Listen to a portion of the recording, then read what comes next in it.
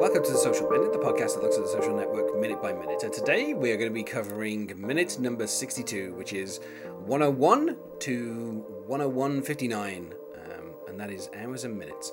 And we begin with Larry Summers prompting the twins, saying, either of you can answer to the question that he left hanging in the air the day before. And then it kind of finishes with him kind of saying, have you? And we'll find out where his thoughts are going on that.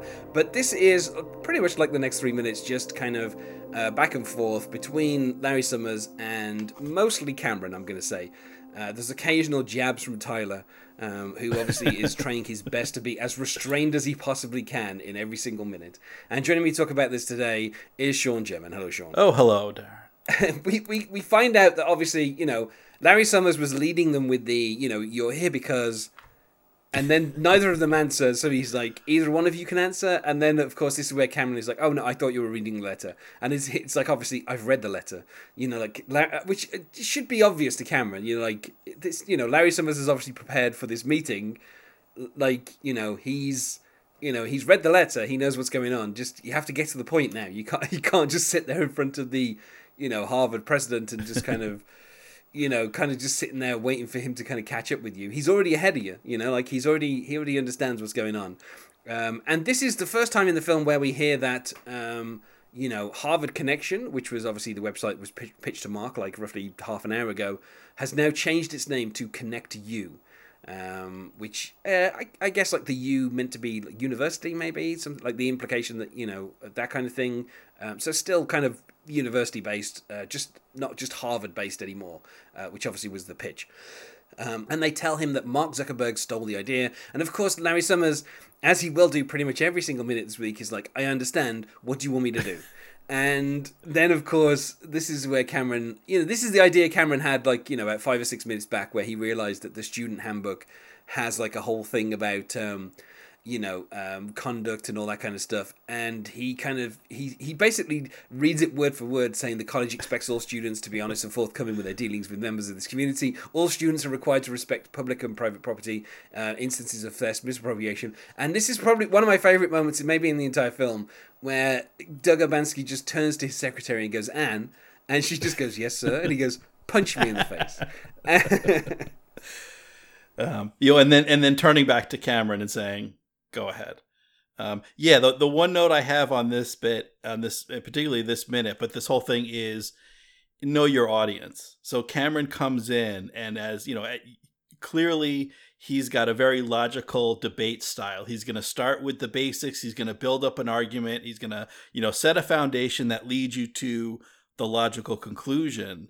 But this guy, he knows this. He's president of Harvard University. You don't have to quote the student handbook. He knows the rules. Now, whether, how he's going to apply the rules, that's, he has some discretion there. But I think, when Cameron breaks in and starts quoting the handbook, the student handbook to the president of the university, and and this is a guy that does not have time for this, doesn't have time for these gentlemen in general, but particularly doesn't have time to have the handbook quoted back at him. And this is just one of the several mistakes that Cameron's going to make this week. Well, it's funny as well, because obviously the tone of the phone call that was taking place before they started speaking, they should have guessed what was going to happen.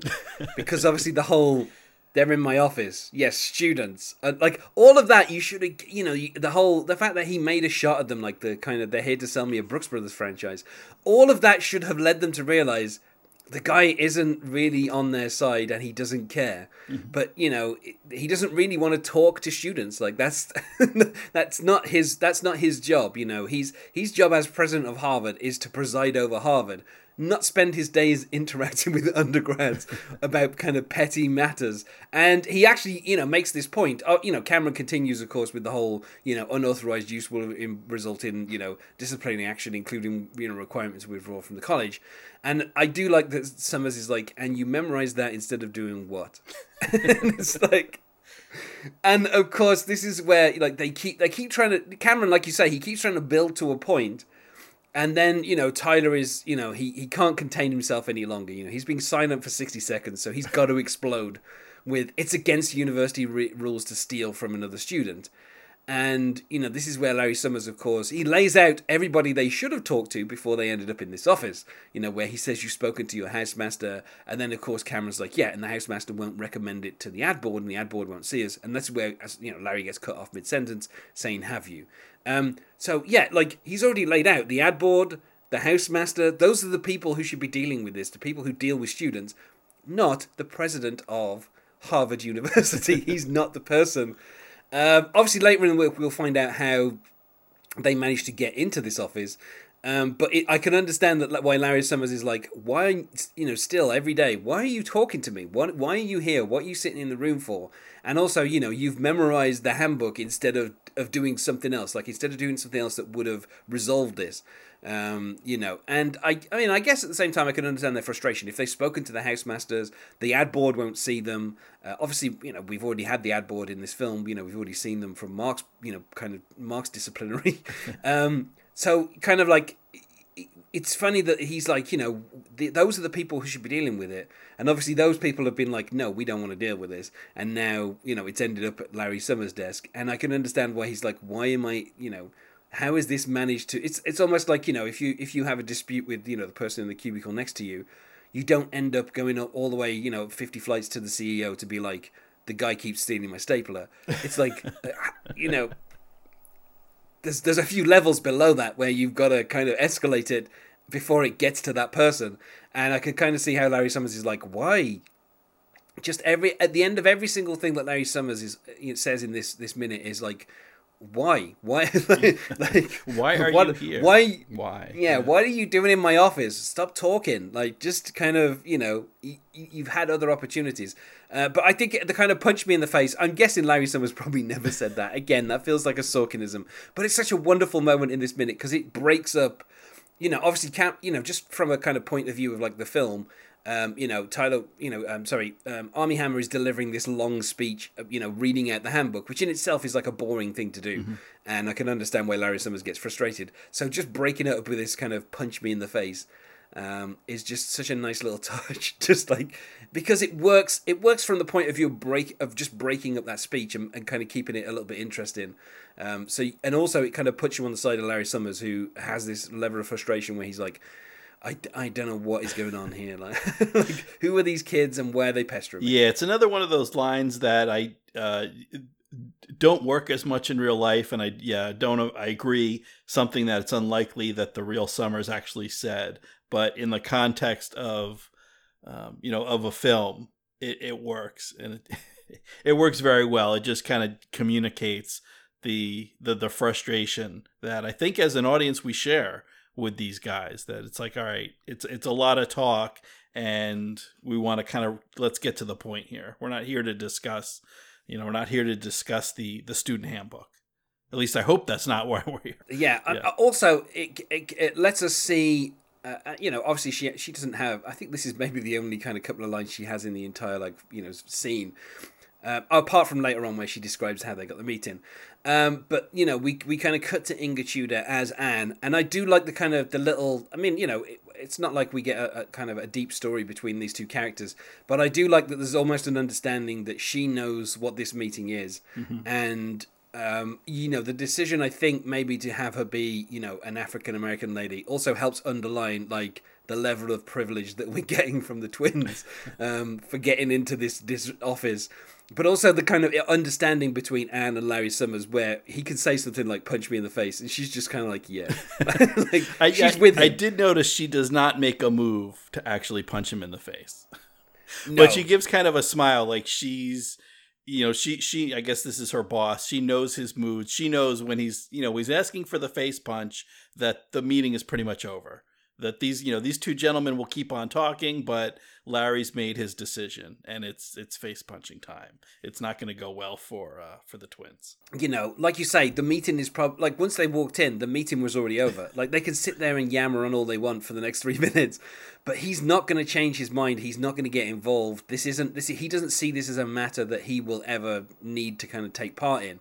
And the fact that he immediately is like, "Did you talk to your housemaster?" Like, he's immediately saying that's the person who needs to be pestered about this, not me. So it's kind of almost like from the first, if the twins had any kind of intuition in this case, they would realize he's done with them before they even sit down. Like, he doesn't really want to talk to them, and he's not going to get involved in this matter, and he's already kind of shut it down like pretty quickly. Like, in his own mind, this is clearly over, and I think Anne already knows that as well. Like, he's probably said to Anne, "Look, if this meeting goes off the rails, I'm just going to say punch me in the face, and that's it. It's over." Maybe try and call security and have them escorted out of here. Like, if it feels like there's an understanding between him and Anne that this is a waste of their time. And the fact that he was on the phone when they came in. Like, he was clearly in the middle of other business, and he wants to get back to that other business, and he doesn't really care what they're going to kind of tell him in these minutes.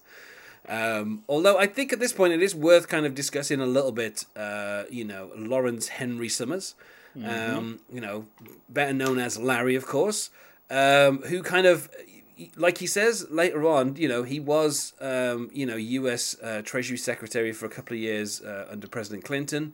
And he was part of the NEC for President Obama. And then, of course, in between those two posts, he was president of Harvard. And he actually, I think now he's actually on the board of the Kennedy School of Government. So he's still involved with Harvard. But his, he was an alum of Harvard. He went to MIT and Harvard. So he was really, involved in kind of, Boston education.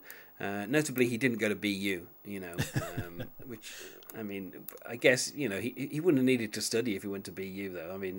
But yeah, so he's kind of like a professor at the moment, at the Harvard Business School. But yeah, he had to resign from being president of Harvard in 2006. Following a no confidence vote from the Harvard faculty, which was part of a conflict with Cornel West. There was a kind of conflict of interest going on there, and he kind of, like in a 2005 speech, he apparently had made some comments about political correctness, and he kind of ended up, making some unfortunate remarks, which led to his kind of resignation, and then, after that, he did what, ex-professors do, and he went and worked for a number of hedge funds and kind of gave, speeches. I guess, obviously, his time at the kind of treasury obviously put him in good stead in that particular case. It's worth saying he went from being an economist at the World Bank to being, working in international affairs for Bill Clinton, to being, an undersecretary of the Treasury, to then being, secretary of the Treasury, all within the space of like a decade. Before he kind of took office at Harvard. So he's certainly an accomplished gentleman, and he'll bring it up. He'll mention at least part of his resume to the twins later in the week. But yeah, he's not without controversy. As you mentioned, he was forced to resign, made some ill thought out statements, and there's also some question as far as his legacy as a financial advisor, and his time as Treasury Secretary. And there was a lot of deregulation of the financial markets here in the U.S. and financial institutions during those Clinton years, which, some will say contributed to some of the financial success and growth in the economy through the 90s and the 2000s. And a lot of people will point at that, some of the actions he recommended as contributing towards the Great Recession, the crash that we had in 2007, 2008, around then, that some of the efforts in deregulation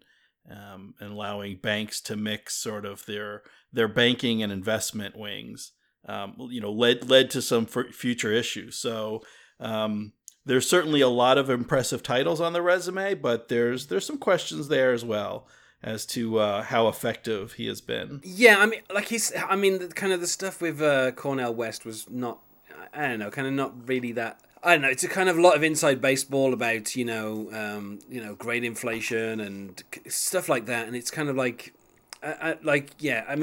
also his kind of comments about kind kind of, I guess, diversity and women and all.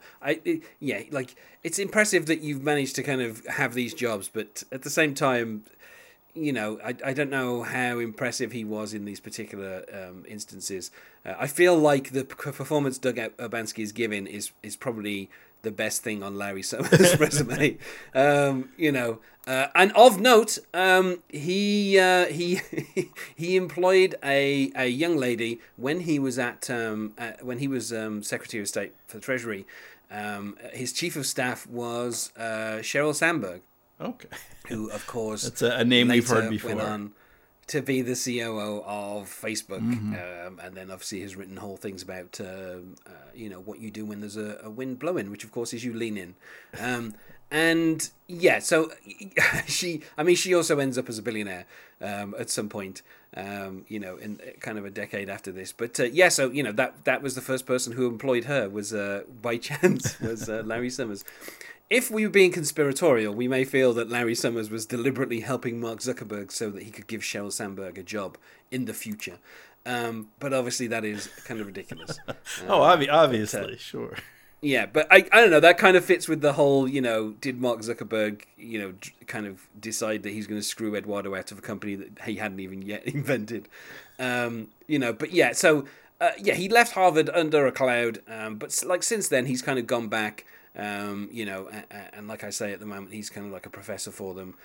He made his money, kind of giving advice to various different businesses.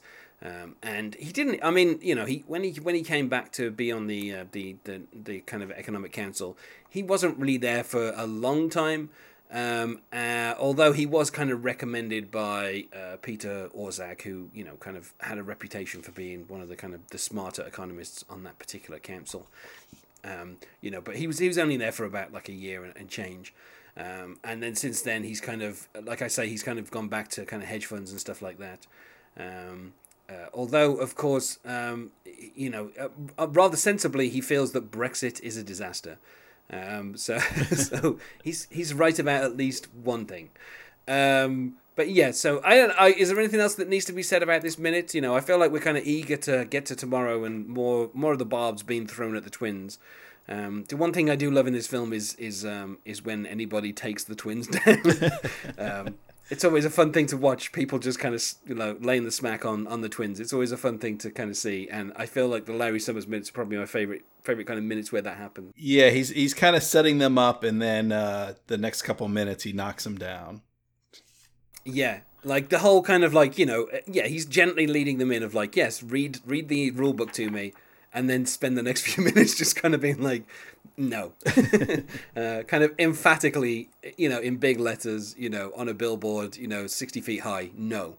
But I kind of like how he reels them in a little bit over the next few minutes. So is there anything else to say? I feel like we're kind of done with this. Yeah, that's pretty much, that is all the notes that I had for this minute. Great stuff. Well, then I will ask you, when did you join Facebook? Okay. When did I join Facebook? I joined Facebook in October of 2007.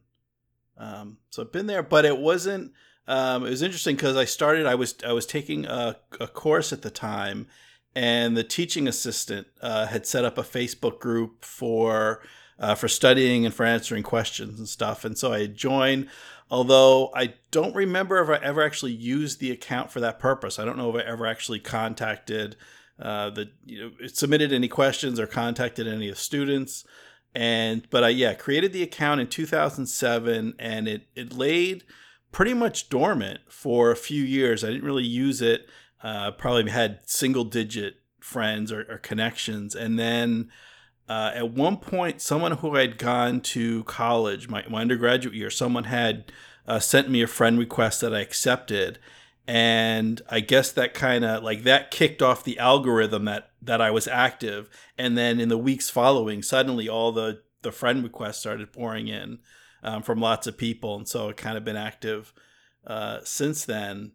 I try not to use it too much, but I'm probably checking it more than 5 times a day. So I'm probably past the the Amelia stage of addiction to Facebook, unfortunately.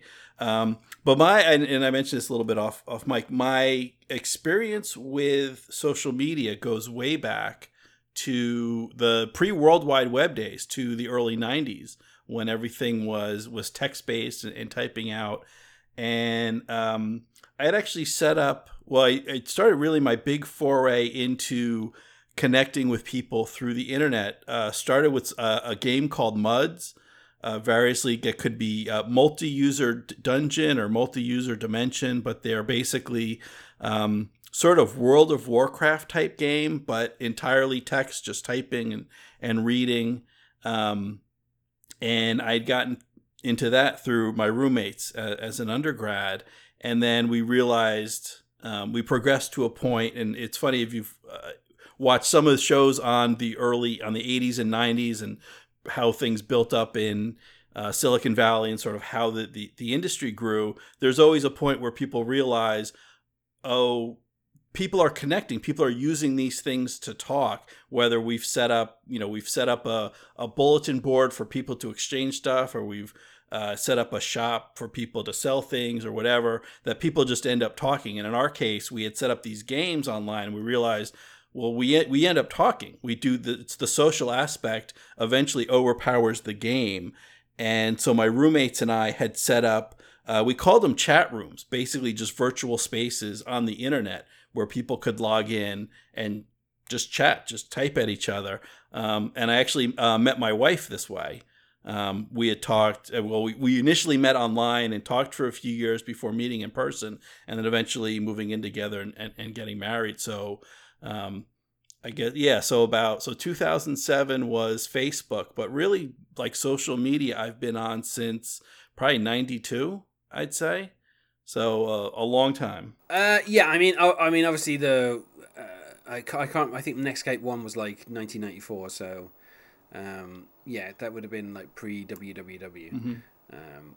Obviously the internet and the World Wide Web are two different things. Something that I don't feel people really completely appreciate when they talk about the internet. The internet is the wires. The WWW is the stuff that's going through those wires. The vehicles on the road, if you will, and the internet is the road. Right. Yeah. But yeah, the funny thing is when I first got onto Netscape, which I have a feeling was Netscape 2.0, was I think the earliest browser I used.